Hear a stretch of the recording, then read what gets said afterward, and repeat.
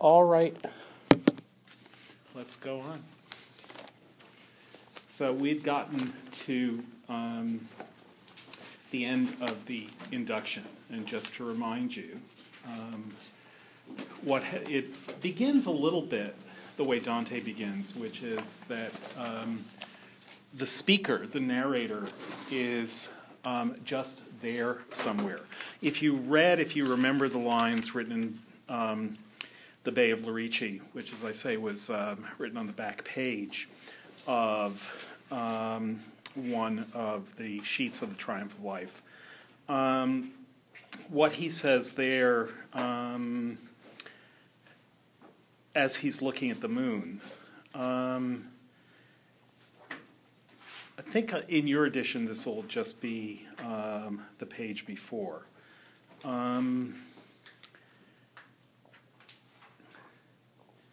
I guess I'm wondering whether it's worth reading the whole thing. I hope we'll have time to, but I think we won't now. But at line 35 of the lines written in the Bay of Lerici, he says, "I dare not speak my thoughts, but thus disturbed and weak I sat and watched the vessels glide." So he's describing his thoughts right after the woman he loves has just departed from him, and he's sitting alone watching the ships on the bay and feeling lonely and pensive and thoughtful and sad. And he doesn't say what he's thinking. So there, at the same time, there's a thought which must remain untold. "I dare not speak my thoughts," he says. And at the beginning of the Triumph of Life, he says, "Everything in the world was waking up except for me. I had been awake all night, and what kept me awake were thoughts which must remain untold. But I, whom thoughts which must remain untold had kept as wakeful as the stars that gem the cone of night, now they were laid asleep, stretched my faint limbs." So he's tired, he's on a mountainside, he's looking over the western waters, and he's thinking about something that he won't tell us. Later he's going to say that his heart is sick of one sad thought. But what that thought is, he doesn't say. But that thought, both in the lines written in the Bay of Lerici and here, it's as though it's the sand that the pearl is accreting around. There's something there. And all his other thoughts and experiences and vision is in some way going round that thought. So it's morning. Everything is waking up, and he lies down, and then a kind of trance comes over him. And what's trance-like about it, this is just going over what we talked about on Tuesday, what's trance-like about it is that nothing has changed. He sees exactly what he's seen before, and yet it's all become estranged in some way. There's something strange going on, but he doesn't know what it is. And that's the beginning of the vision. But then immediately following that, the vision is rolled on his brain, and then a vision on my brain was rolled. And that's like the moment at the beginning of the Divine Comedy when Dante finds himself in a strange place and there's only one direction to go, and then he meets Vergil, who begins to lead him. So we got to line 40.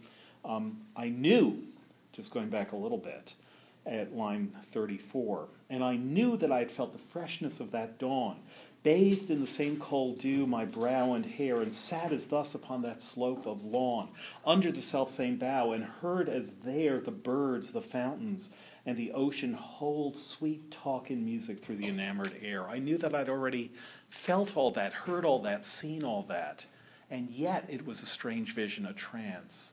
And then a vision on my brain was rolled. And then we get into the vision, which he begins at line 41. So notice as we go through, I hope you're just noticing the amazing rhyming in this poem, the terza rima rhyming. Just if you're interested, Shelley does terza rima very differently from Dante. It's the same form, but in Dante it's almost always end-stopped. That is, Dante's terza rimas almost always have pauses at the end of every line. And generally the ends of sentences will correspond with the ends of tercets. That is, you will rarely find a sentence ending in mid-line, almost never in Dante. By almost never, I mean maybe 1 in 100 sentences ends mid-line. And probably 9 in 10 sentences end at the end of a tercet. Shelley is very different. Shelley is much more rapid in the way he writes. But what he shares with Dante is extreme compression in their writing. But Shelley writes much longer sentences than Dante does. So, as in that trance of wondrous thought I lay, this was the tenor of my waking dream. So now he's going to tell us about his waking dream. Methought I sat beside a public way. So now he thinks he's beside a road. Methought I sat beside a public way, thick strewn with summer dust, and a great stream of people there was, hurrying to and fro, numerous as gnats upon the evening gleam. So people everywhere, they're like gnats at sunset. So it's sunrise, but he's seeing all these people like gnats at sunset, everywhere, hurrying back and forth on this public way, this public highway, this path. Numerous as gnats upon the evening gleam, all hastening onward. Yet none seemed to know whither he went, or whence he came, or why he made one of the multitude. So everyone is rushing to and fro, but no one seems to know where they're going, whither he went, or whence he came, where they came from, or why. Now hang on to that line, whither he went or whence he came or why, because some variation of that line is going to appear 3 more times in the course of the poem. It's a kind of marker in the poem. That question, or that implicit question, where are we going? Where is anyone going? Where did they come from? Why is this happening? The questions of life. Those are the questions. No one in life seems to know. Everyone is busy, yet no one seems to know where they're going, or where they came from, or why they were born, why they exist. So that's a crucial question, a crucial line, describing human experience, human life. So all were hastening onward, yet none seemed to know whither he went or whence he came, or why he made one of the multitude. Yet so was born amid the crowd, as through the sky, one of the million leaves of summer's beer. So everyone is born now the way leaves are born on the wind. Everyone is born amid the crowd like leaves being born among the wind. Summer's beer means what time? What season is it? The million leaves of summer's beer. Fall. Yeah. All the leaves have fallen, and now they're just swirling through the autumn wind, as in the Ode to the West Wind, where the wind chariots the seeds to their dark wintry beds, but also pursues all the leaves, yellow and pale and red and brown and hectic red. Pestilence-stricken multitudes is how he describes the leaves of autumn in the Ode to the West Wind. Pestilence-stricken multitudes, as though the leaves are people. Now we get the opposite metaphor, as though these people are all leaves.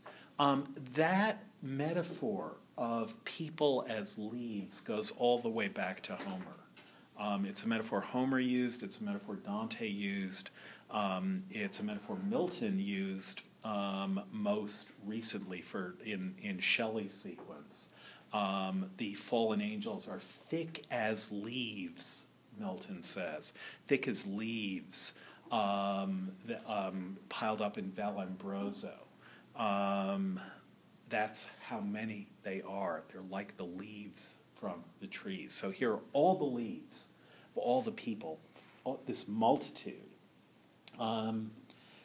Each person in the crowd looked like one of the million leaves of summer's beer, and we see everyone in life, every stage of life, every kind of person, old age and youth, manhood and infancy, mixed in one mighty torrent did appear, some flying from the thing they feared, and some seeking the object of another's fear.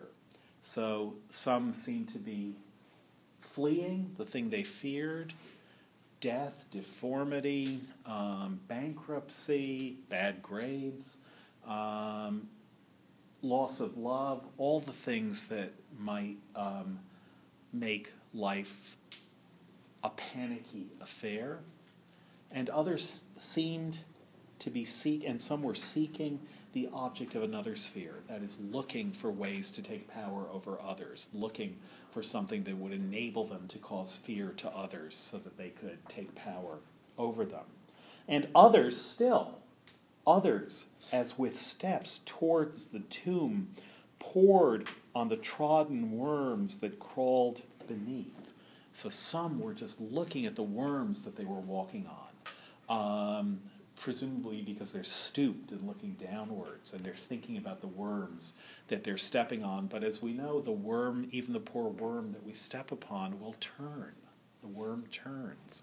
And the worms that were trodden are also the worms of the grave. So some poured on the trodden worm that crawled beneath, and others mournfully within the gloom of their own shadow walked and called it death.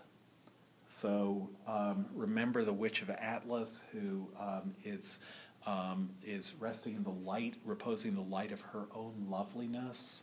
Now we get the opposite of that. Some mournfully within the gloom of their own shadow walked and called it death. So they are casting the shadow in which they walk, and they call that death. Somehow it's some projection of theirs which they're thinking of as death. And some fled from it as it were a ghost, fled from their own shadows as though their shadows were ghosts, fearful. Everyone is fearful. And some fled from it as it were a ghost, half fainting in the affliction of vain breath, no matter how hard they try to flee from their shadow. How much they pant, they exert themselves to flee. It's just the affliction of vain breath, and they're half fainting in that affliction. But more with motions with each other crossed, pursued or shunned the shadows the clouds threw, or birds within the noonday ether lost. So some are chasing or fleeing their own shadows, but most are crossing over each other, chasing cloud shadows or running away from cloud shadows. Shadows of clouds, or shadows thrown by birds within the noonday ether lost. That is, birds we can't see because they're so high and so in the sun, but we can see their shadows. Here he's thinking a little bit in this poem where he's kind of going over his own poetry, of his poem of his we didn't do, but a very famous poem, The Skylark. Hail to thee, blithe spirit, bird thou never wert, where Noel Coward gets the name of the play, Blithe Spirit. So the skylark is famous. You know this, right, Maria? That the skylark is famous for being a bird that you can hear but not see, because it flies so high and it sings so clearly that the song of the lark, it's what Juliet talks about in Romeo and Juliet. The song of the lark is a song of a bird that is invisible because it's so high. Shakespeare in a sonnet talks about the lark at heaven's gate. So here, these birds, they're like skylarks, these wonderful birds, but they're lost in the noonday ether, in the radiance of the light, and we only see their shadows. So upon that path where flowers never grew. Now, that was a long sentence. Let's go back to get at least to that semicolon.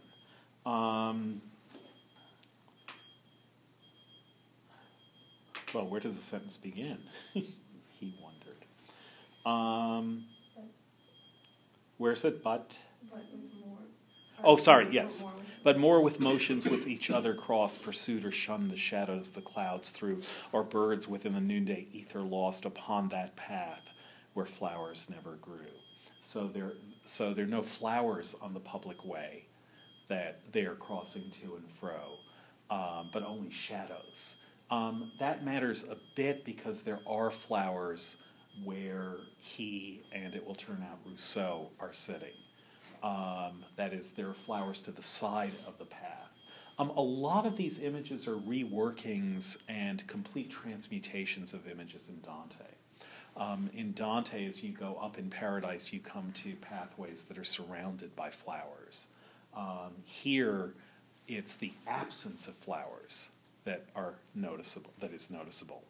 And weary with vain toil and faint for thirst, these people, all rushing on this road, heard not the fountains whose melodious dew out of their mossy cells forever burst, nor felt the breeze which from the forest told of grassy paths and woodlawns interspersed with overarching elms and caverns cold, and violet banks, that is, banks with violets on them, where sweet dreams brewed, but they pursued their serious folly as of old.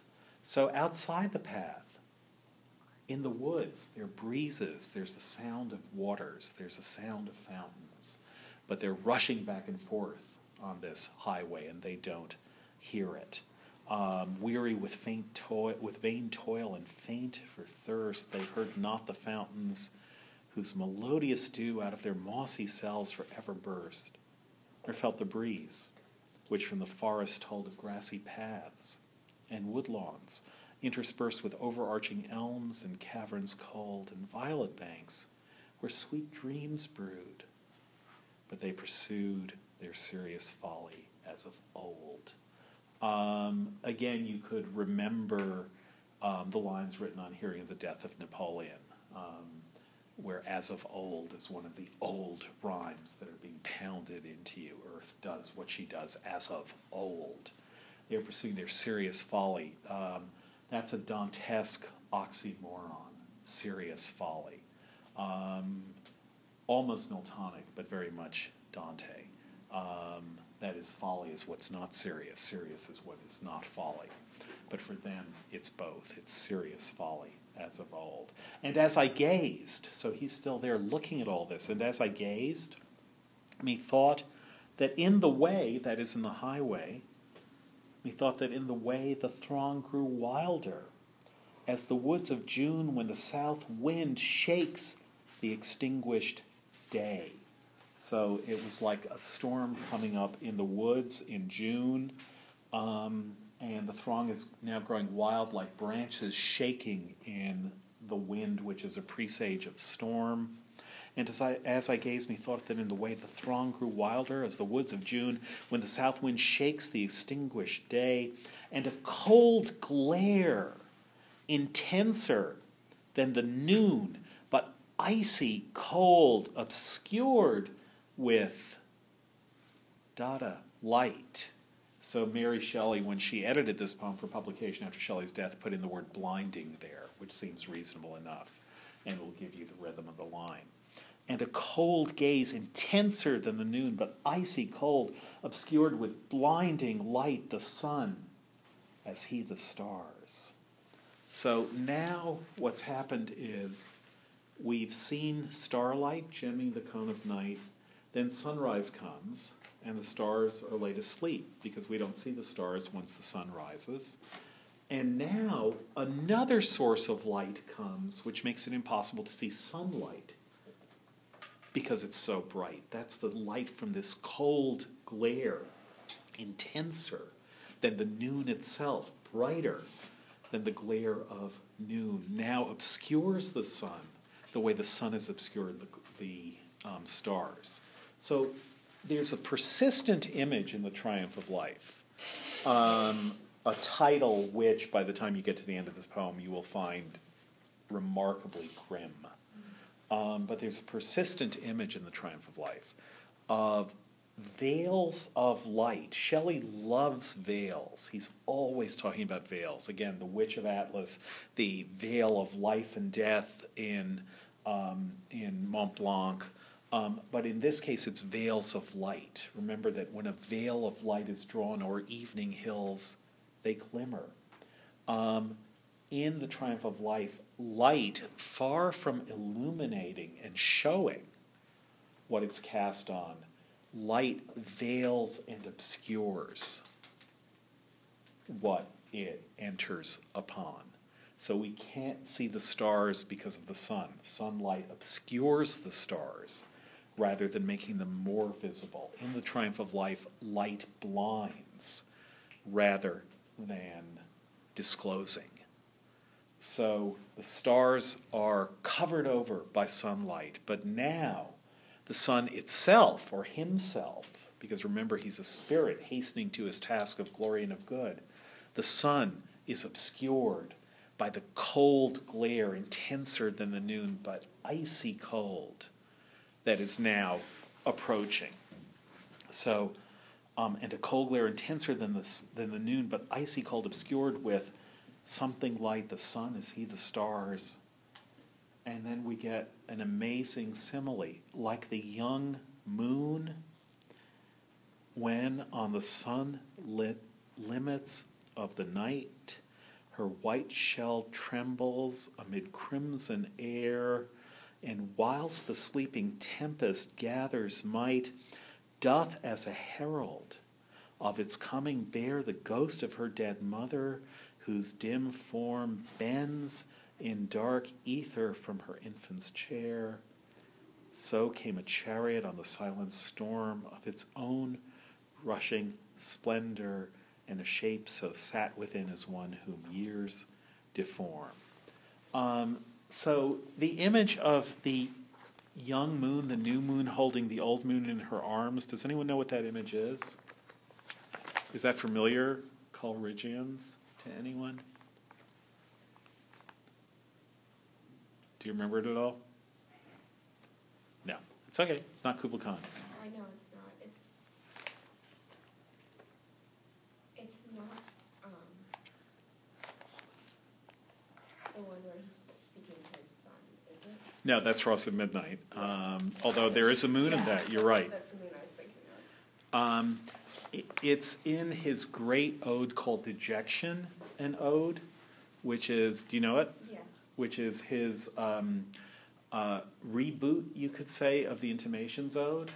He read Wordsworth's Intimations Ode and then wrote this ode called Dejection,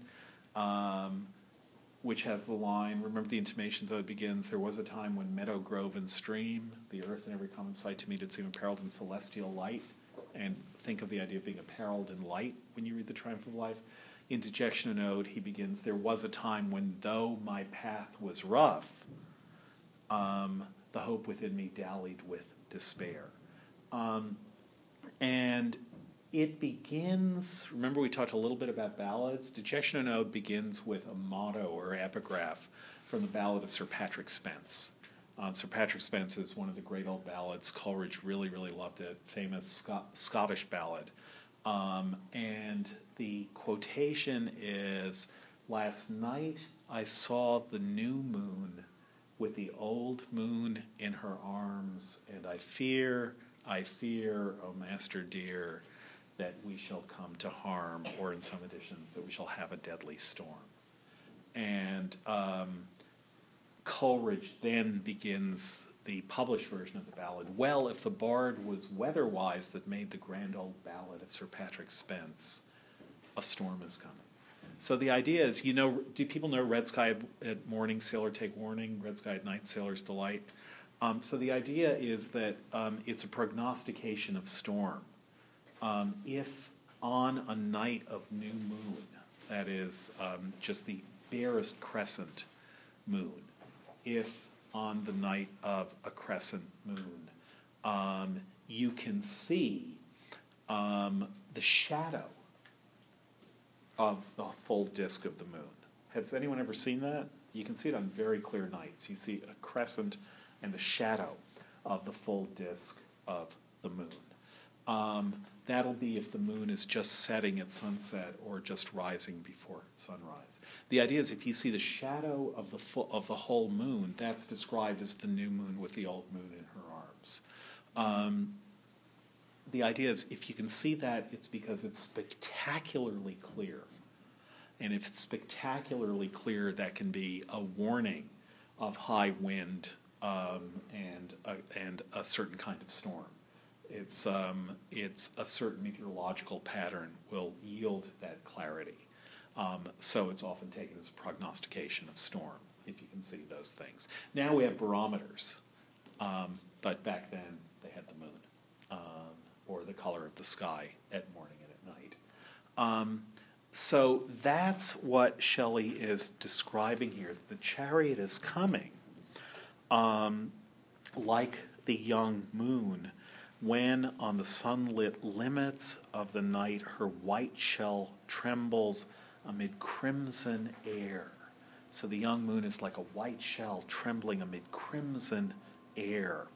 And whilst the sleeping tempest gathers might, that's the clarity is suggesting the wind that's going to come, doth as a herald of its coming, to herald the coming of the tempest, doth as a herald of its coming bear the ghost of her dead mother, whose dim form bends in dark ether from her infant's chair. Now, if you go back, I won't have the same page numbers as you, but if you go back to Prometheus Unbound, Act 4, line 206, you'll see an earlier version of this image.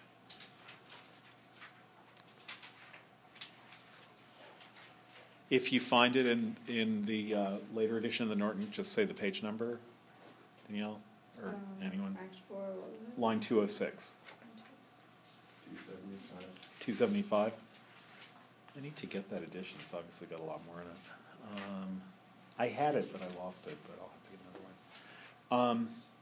So Ione says, I see a chariot like that thinnest boat in which the mother of the months is borne by ebbing light into her western cave, when she upsprings from interlunar dreams, or which is curved an orb-like canopy of gentle darkness, and the hills and woods distinctly seen through that dusk airy veil regard like shapes in an enchanter's glass.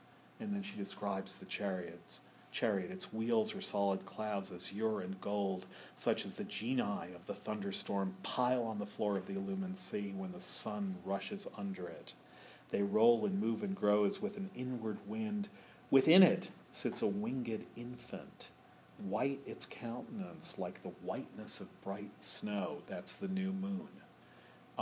White its countenance like the whiteness of bright snow. Its plumes are as feathers of sunny frost. Its limbs gleam white through the wind-flowing folds of its white robe, woof of ethereal pearl. Its hair is white, the brightness of white light scattered in strings, yet its two eyes are heavens of liquid darkness. That image, which is an image of great beauty and hope, here is turned into an image of despair in the triumph of life.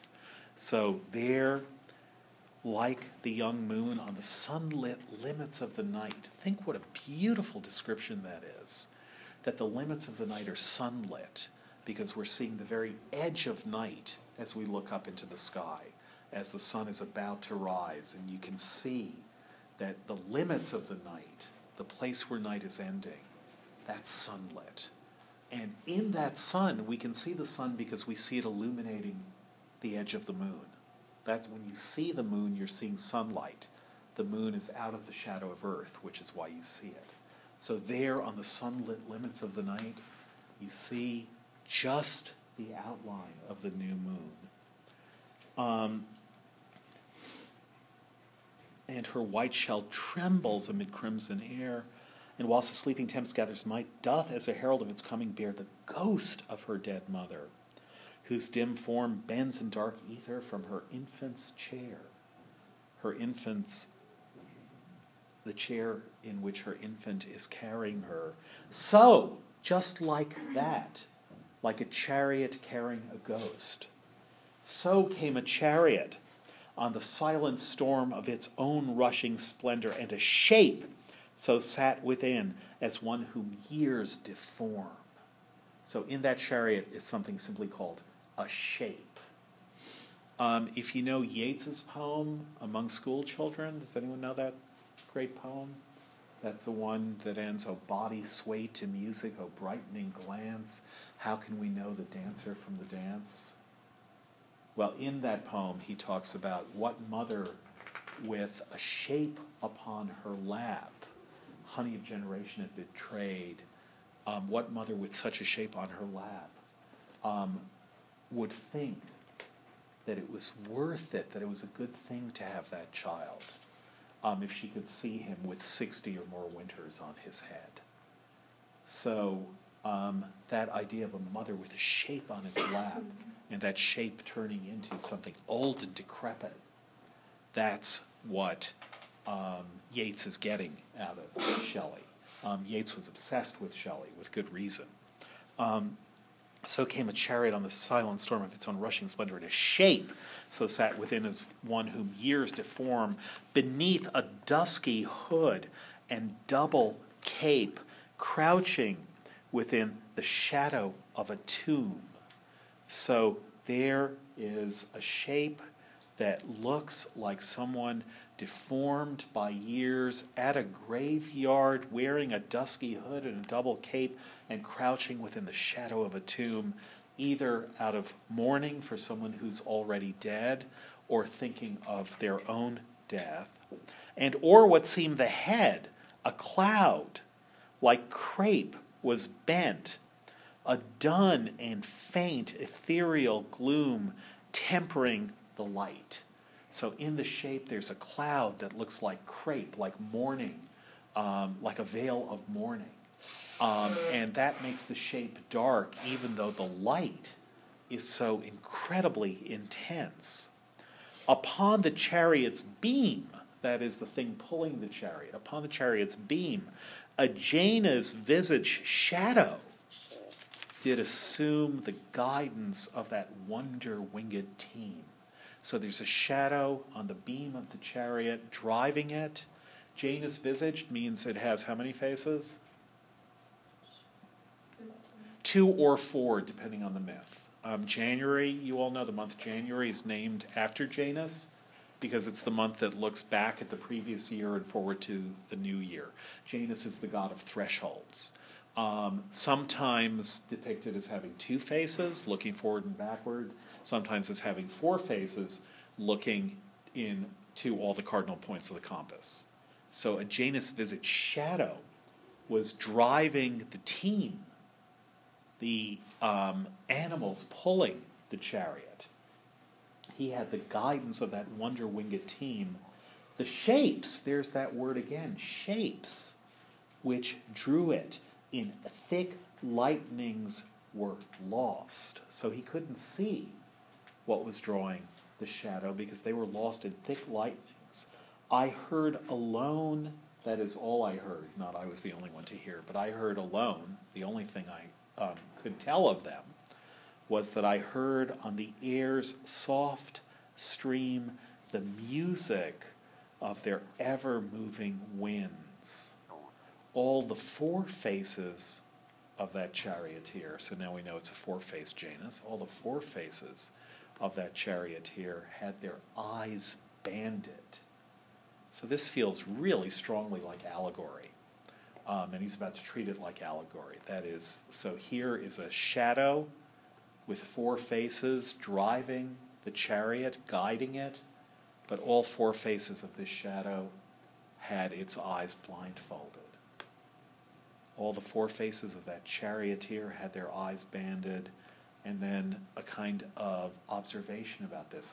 Little profit brings speed in the van and blindness in the rear.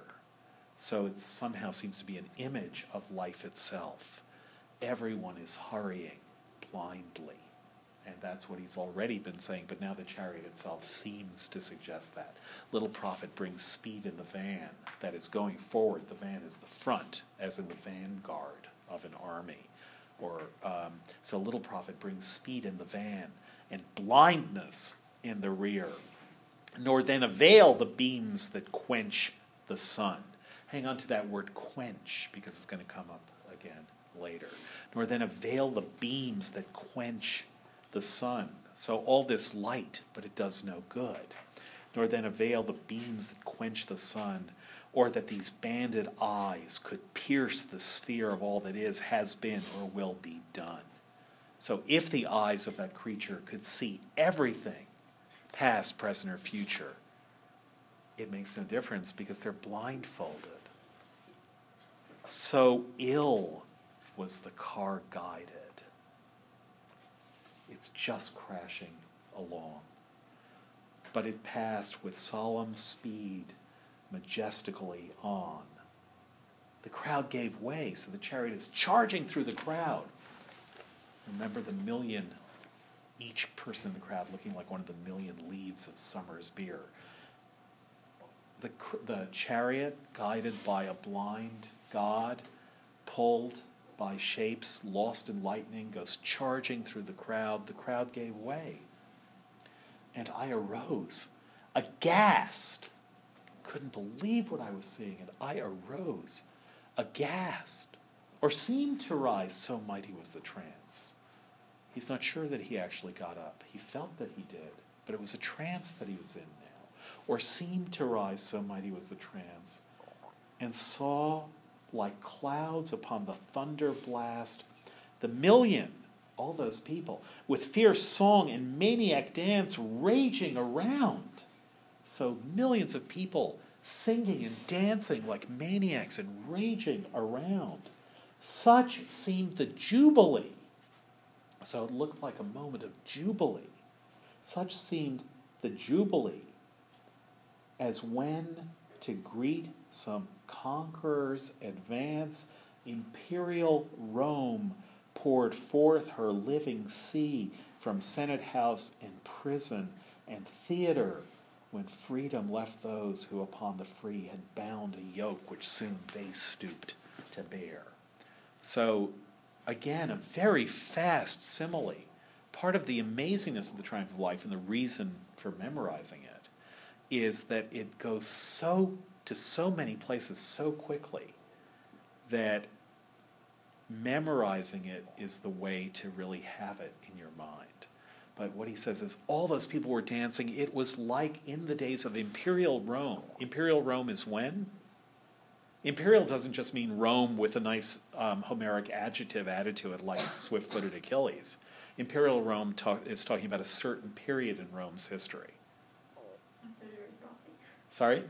After the Republic. Yes. Yeah, after Augustus. When Rome is no longer a republic but is now an empire ruled by an emperor or by a Caesar. So this looked like Rome when everyone came charging out of Senate, House, and theater, and wherever they are, to greet some conqueror's advance. When if you saw Rome, if you saw the HBO series, has anyone seen it? They have some good triumphs in Rome. And what happens is the victorious emperor comes back with all his soldiers in a parade. It's where the idea of parades come from, I believe. I don't think there were parades before Roman triumphs.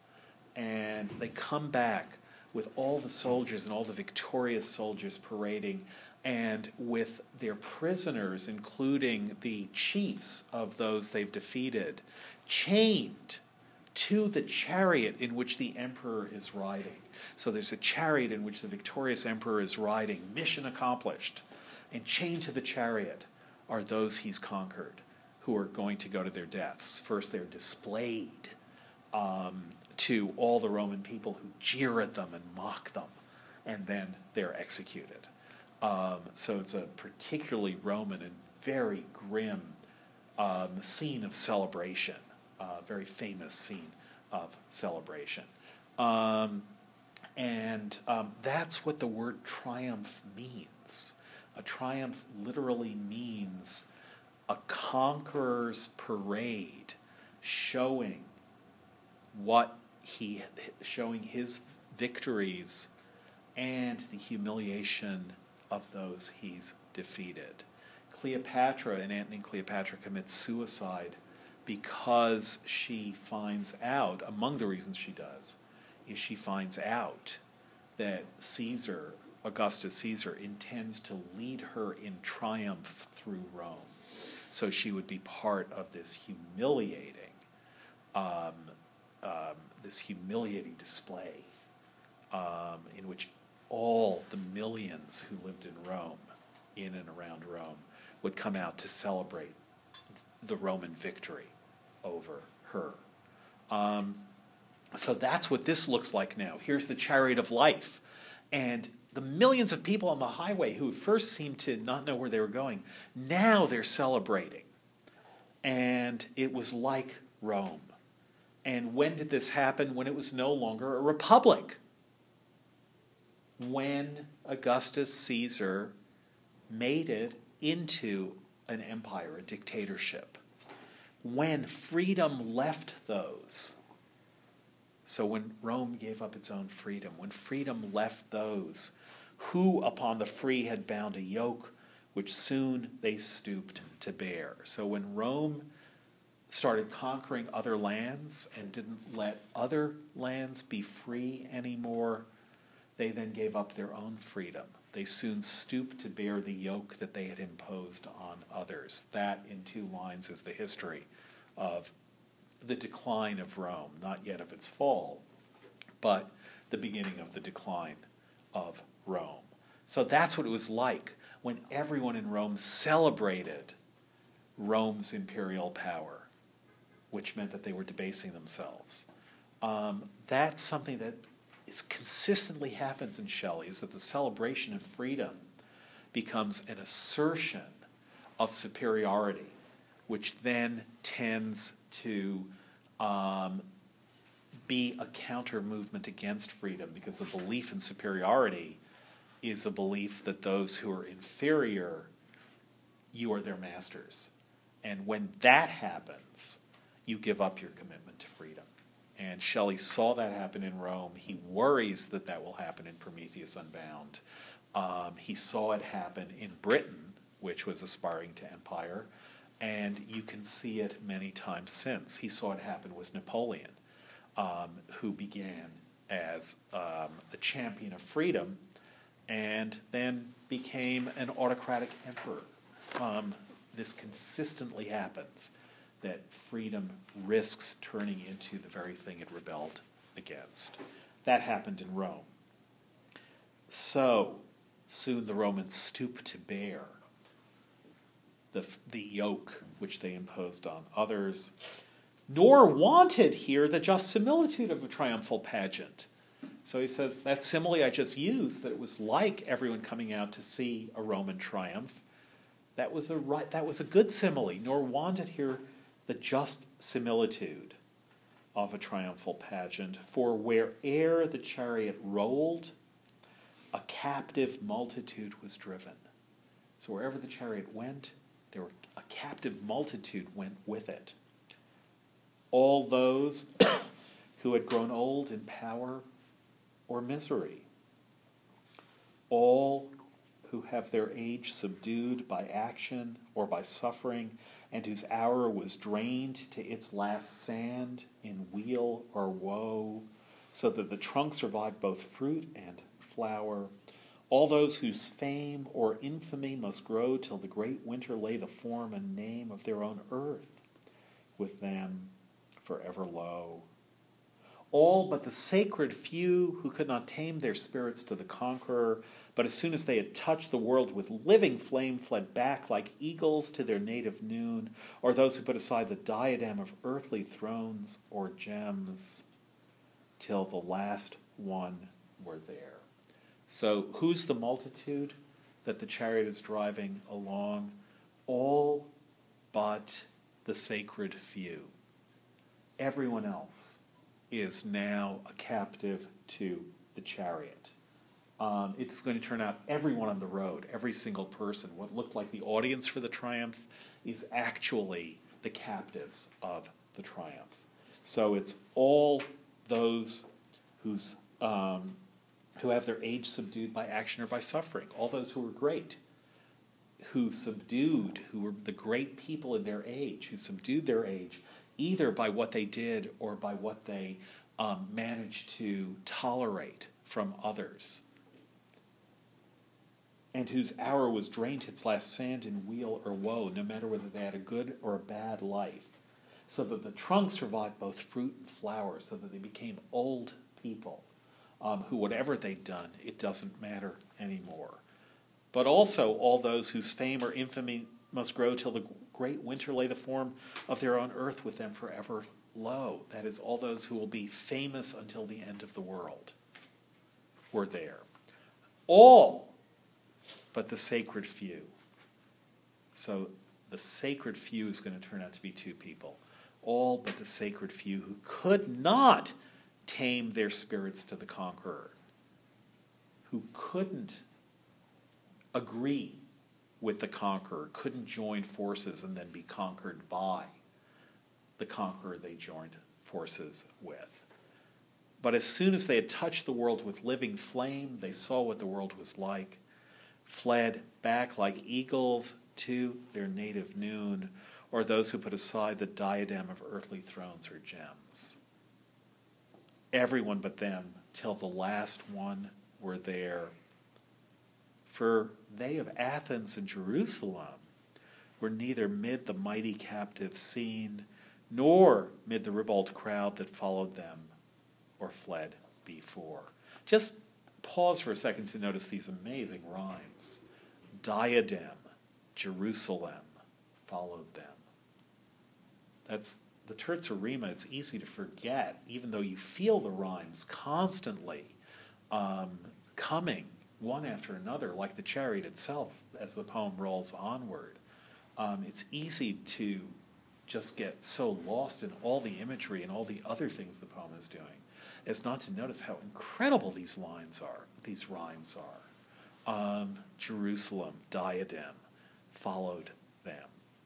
So the only people not there were they of Athens and Jerusalem. Does the note give it to you? No. Yeah, it does. They of Athens and Jerusalem are Socrates and Jesus. It's Jesus who touched the world with living flame and then fled back like an eagle to his native noon. It's Socrates who refused power, was uninterested in power and earthly thrones or gems. They of Athens and Jerusalem were neither mid the mighty captive seen, nor mid the ribald crowd that followed them or fled before. But plenty of other people, as you'll see, are seen. So one thing you can say about Socrates and Jesus is they never wrote. They are the two great figures who never wrote a word, who are not producers themselves of history, but simply fictional characters that other people wrote about.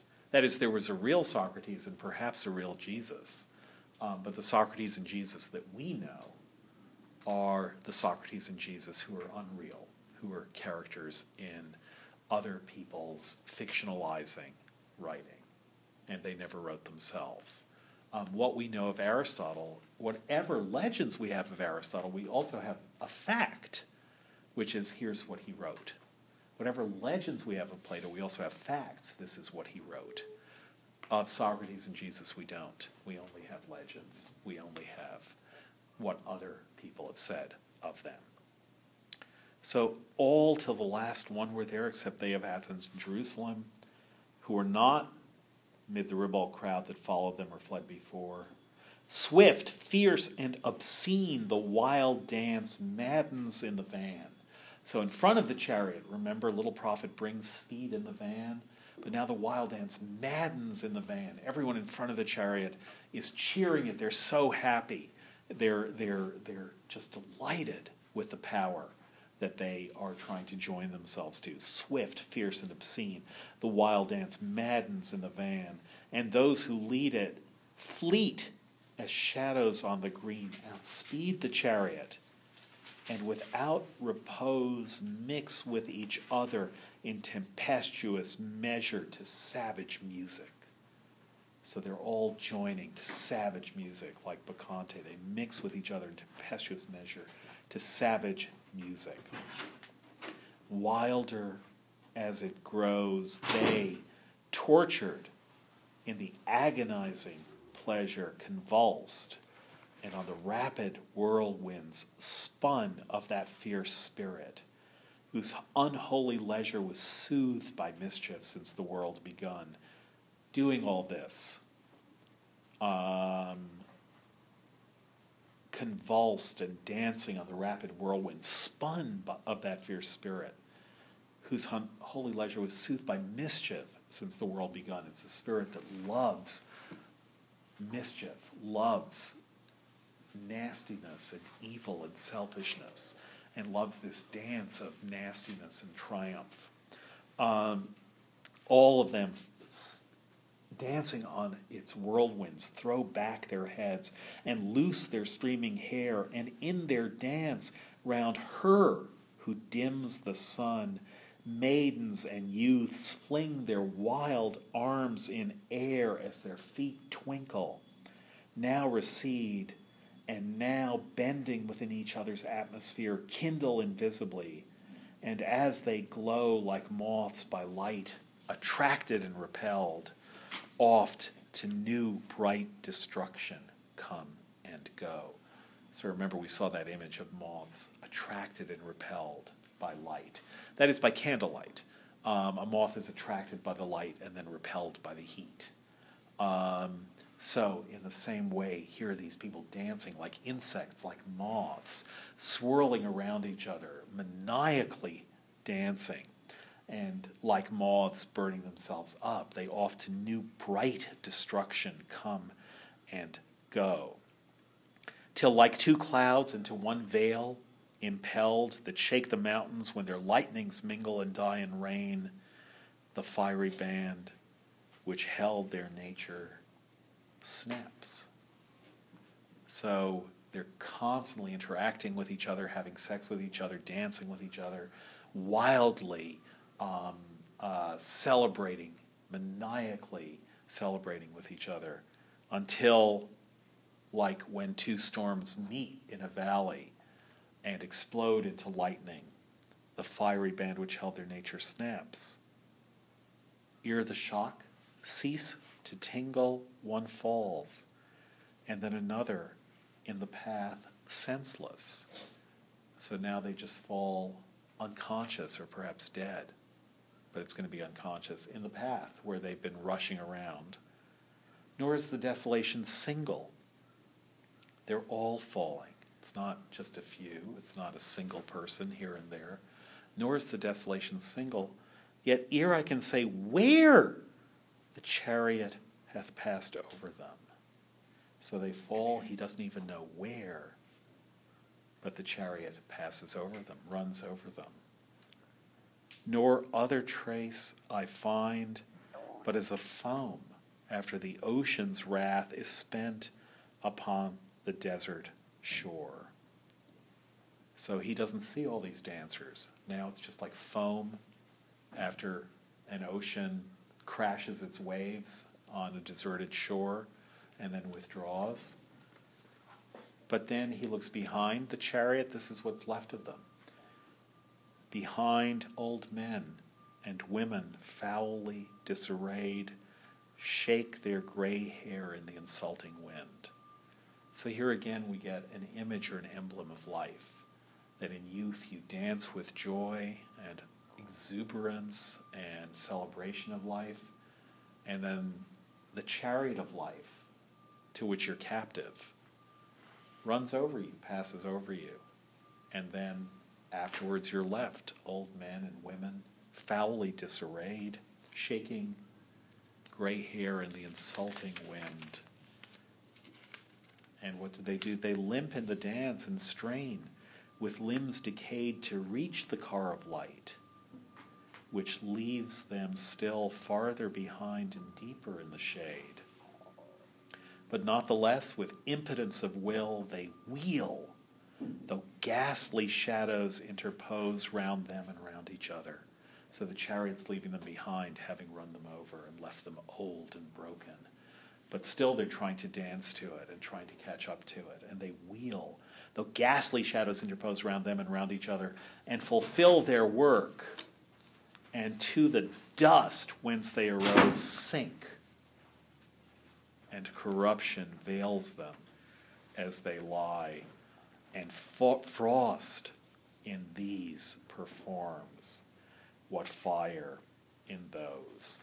So now these old people are turned into frost, and they're just as destroyed by the coldness of old age and encroaching death as the fire at the front of the chariot, the fiery power at the front of the chariot, was destructive to them. And frost in these performs what fire in those. Struck to the heart by this sad pageantry. So this is what he's seen. And he's struck to the heart by this sad pageantry. Half to myself I said, and what is this? Whose shape is that within the car, and why? So there's a second version of that question.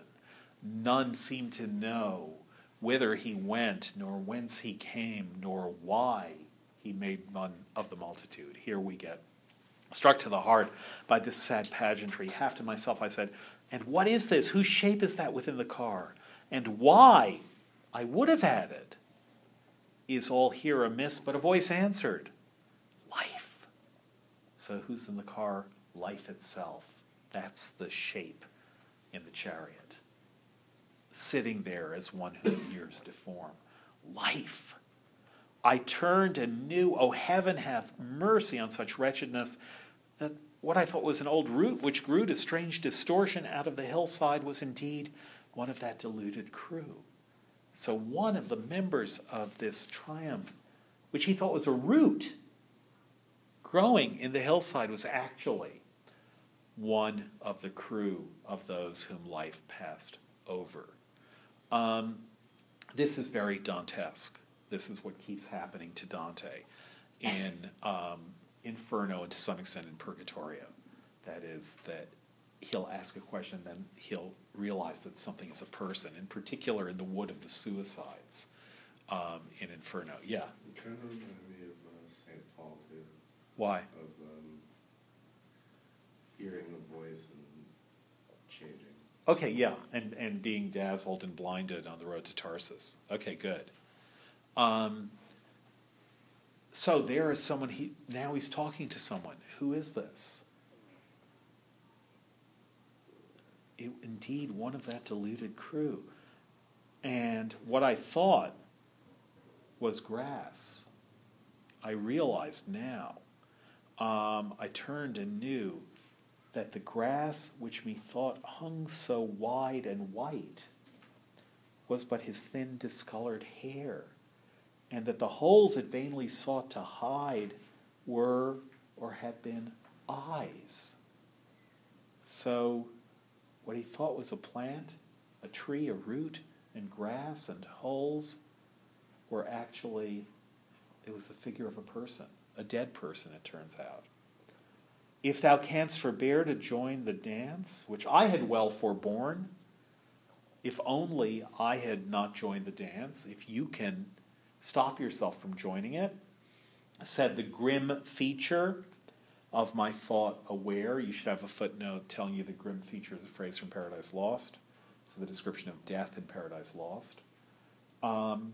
If thou canst forbear to join the dance, which I had well forborne, said the grim feature of my thought aware, I will tell all that which to this deep scorn led me and my companions, and relate the progress of the pageant since the morn. If thirst of knowledge doth not thus abate, follow it even to the night, but I am weary. So if you still want to know more, you can follow the chariot, but I can't follow it anymore. But if you want to know what happened, listen to me. And hang on now to the word thirst. Before we looked at the word quench. Now look at the word thirst. These are words that are going to return. If thirst of knowledge doth not thus abate, follow it even to the night, but I am weary. Then, like one who with the weight of his own words is staggered, wearily, he paused. And ere he could resume, I cried, first, who art thou?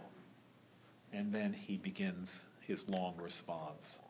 Before thy memory, I feared, loved, hated, suffered, did, and died. That's an amazing one-line description of human life. So what does life consist in? Well, I lived before you. Let me unpack that for you. I feared, loved, hated, suffered, did, that is, did whatever I did, and died. Before thy memory, that is, before you were born. 10 years before you were born, I died. Before thy memory, I feared, loved, hated, suffered, did, and died. And if the spark with which heaven lit my spirit, earth had with pure nutriment supplied. So my spirit was lit by heaven. Trailing clouds of glory do we come from God who is our home. If the spark with which heaven lit my spirit, earth had with pure nutriment supplied, if earth had given a pure nutriment to the fire that heaven lit my spirit with, corruption would not now thus much inherit of what was once Rousseau. So I wouldn't have corrupted so much if I had lived on earth, if earth had made it possible for me to cherish the spark with which heaven lit my spirit. Corruption would not now thus much inherit of what was once Rousseau, nor this disguise stain that within which still disdains to wear it. So I was corrupted by earth, and I am now covered by something which stains the inner me, even though I still disdain to wear it. If I have been extinguished, yet there rise 1,000 beacons from the spark I bore. So I may be extinguished, but my sparks and ashes have caused the enlightenment. 1,000 beacons have arisen from the spark I bore, the spark from heaven. So, do people know who Rousseau is? Jean-Jacques Rousseau? One of the great figures of the Enlightenment, the writer of the discourse, discourses on inequality and the social contract, which is in part and in fairly large part a source for the U.S. Constitution. There are a lot of differences between the U.S. Constitution and the social contract, but a lot of the deep thinking is the same. He was a writer who wrote very intensely about himself, very autobiographically. In his Confessions, he writes about himself with an openness that is almost unprecedented in writing. He describes himself as honestly as he can. He basically says, I imagine that I'm no worse than other people, but he describes things that no one has described before. He describes learning to masturbate, for example, which no one had written about before Rousseau. Kind of a devastating openness. He was also a strange and paranoid person. He also loved nature and wrote extraordinarily about nature. You will remember that Byron has that footnote in Childe Harold where he talks about the Jura Mountains and says Rousseau set his novel Julie there, and it's a spectacularly great novel. but that the mountains have done for him what he could not have done for them. Remember we looked at that footnote early on? That landscape, those mountains have done for him what he could not have done for them because they were so amazing. Shelley and Byron loved Rousseau, loved his writing. For the purposes of this poem, though, the most important thing to know about Rousseau is that when he writes about the self within nature, the closest English analog to what Rousseau does is Wordsworth. And you won't go wrong if you see here that Rousseau is actually Wordsworth. That Wordsworth is still, as Harold Bloom puts it, technically speaking alive, since Wordsworth is going to live another 28 years after the triumph of life. Wordsworth is alive and being the epic renegade that Byron is complaining all the lake poets have turned into. He's become a conservative old fart. That's why Shelley and why we began the class with Shelley's poem to Wordsworth and the loss that Shelley feels.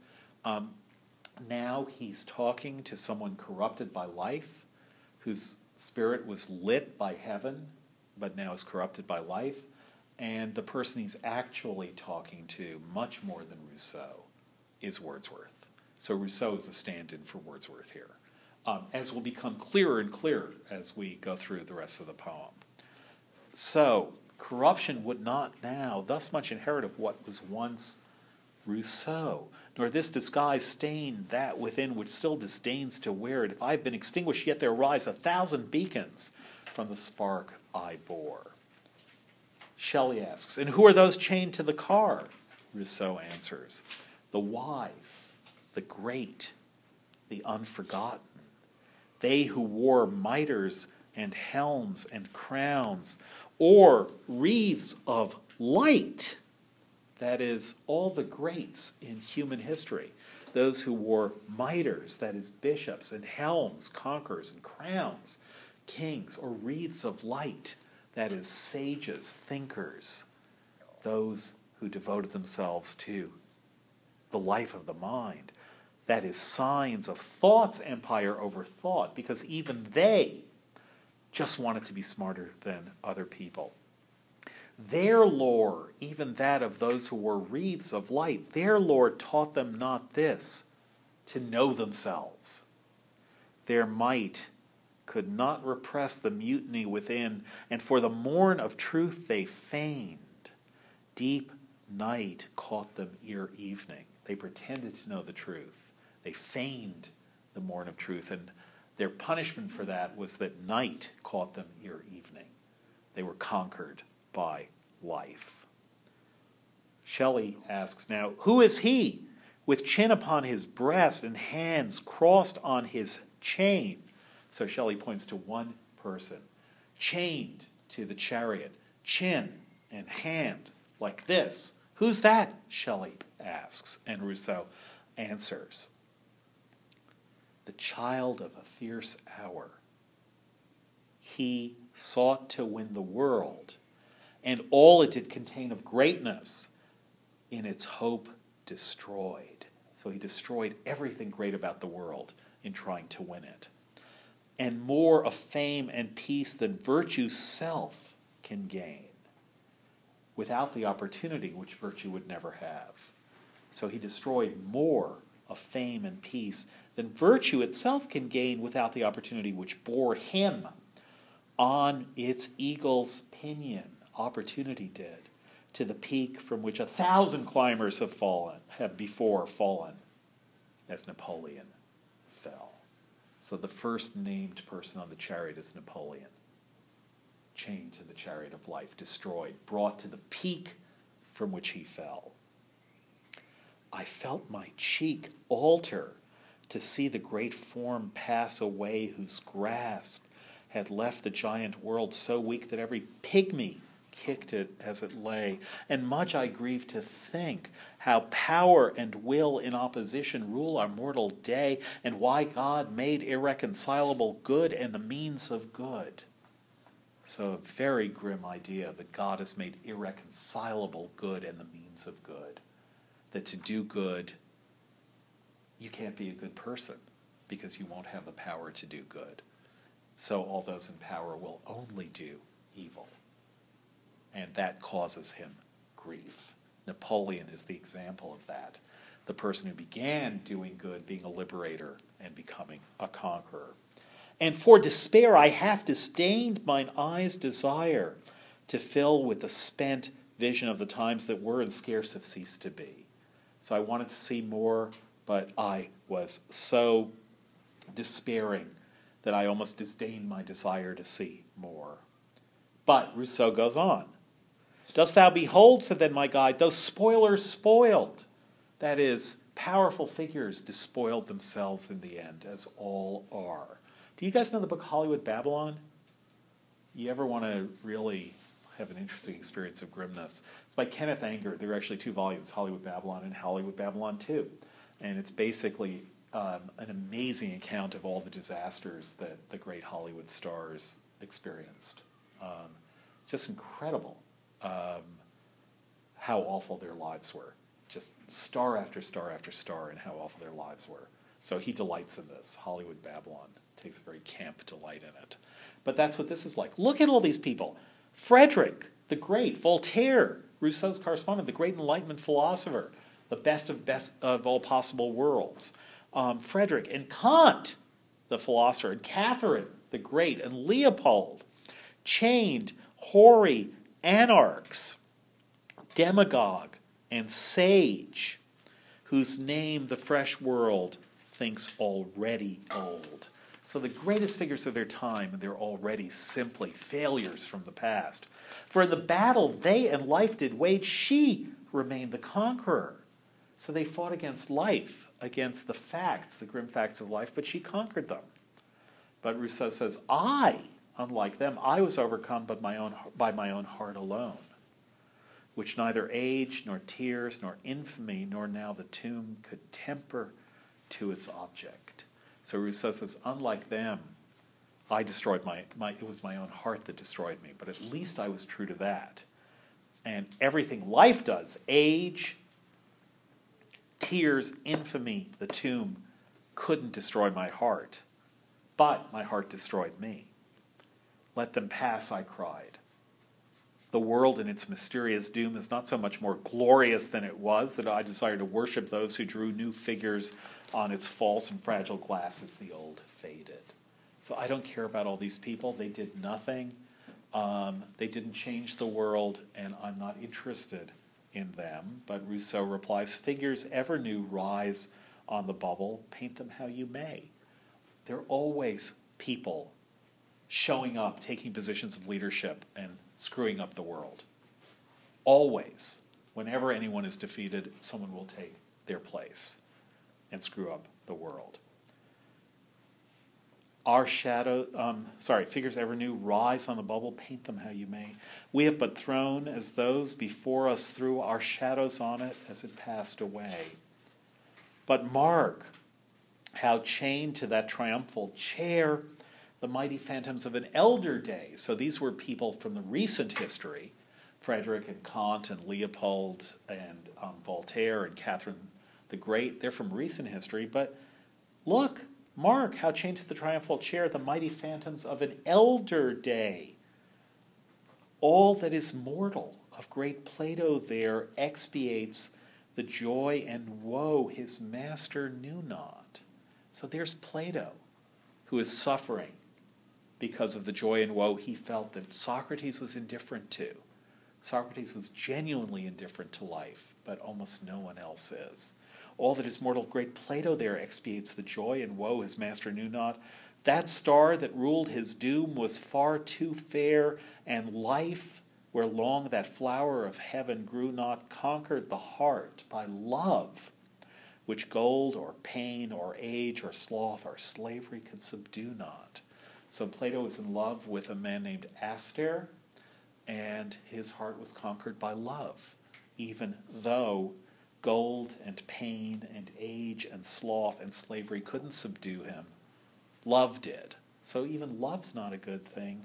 Let's just do two more characters. This is Mary Shelley filled us in. And near him walk the Macedonian twain, that is Aristotle and Alexander the Great, as we're about to find out. And near blank walk the blank twain, the tutor and his pupil, that is Aristotle, who was Alexander's teacher. In Among School Children, Yeats says, Plato thought nature a paradigm that, Plato thought nature a spume that played upon a ghostly paradigm of things. Great description of Plato. Plato thought nature a spume that played upon a ghostly paradigm of things. Solider Aristotle played the taws upon the backside of a king of kings. So Aristotle, much solider than Plato, whipped Alexander when he was an unruly student. So that's who's walking now. The tutor and his pupil, whom dominion followed as tame as vulture in a chain. The world was darkened beneath either pinion of him, whom from the flock of conquerors fame singled out as her thunder-bearing minion. The other long outlived both woes and wars, throned in new thoughts of men, and still had kept the jealous keys of truth's eternal doors, if Bacon's eagle spirit had not leapt like lightning out of darkness. And now we get to Bacon. So, they were great in their time, and now they're chained to the car. We will pick up here, and we'll have to move a little bit faster on Tuesday. But, this is arguably, plausibly, the greatest poem ever written in English. I'm not sure I think that, although I'm not sure I don't. But it's an arguable claim, greater even than Paradise Lost. So we'll spend more time on it on Tuesday. All right, have a good weekend. Study, study, study. Hi. Is that for Richard? It's for student or Yeah. academic services. Okay. But yeah.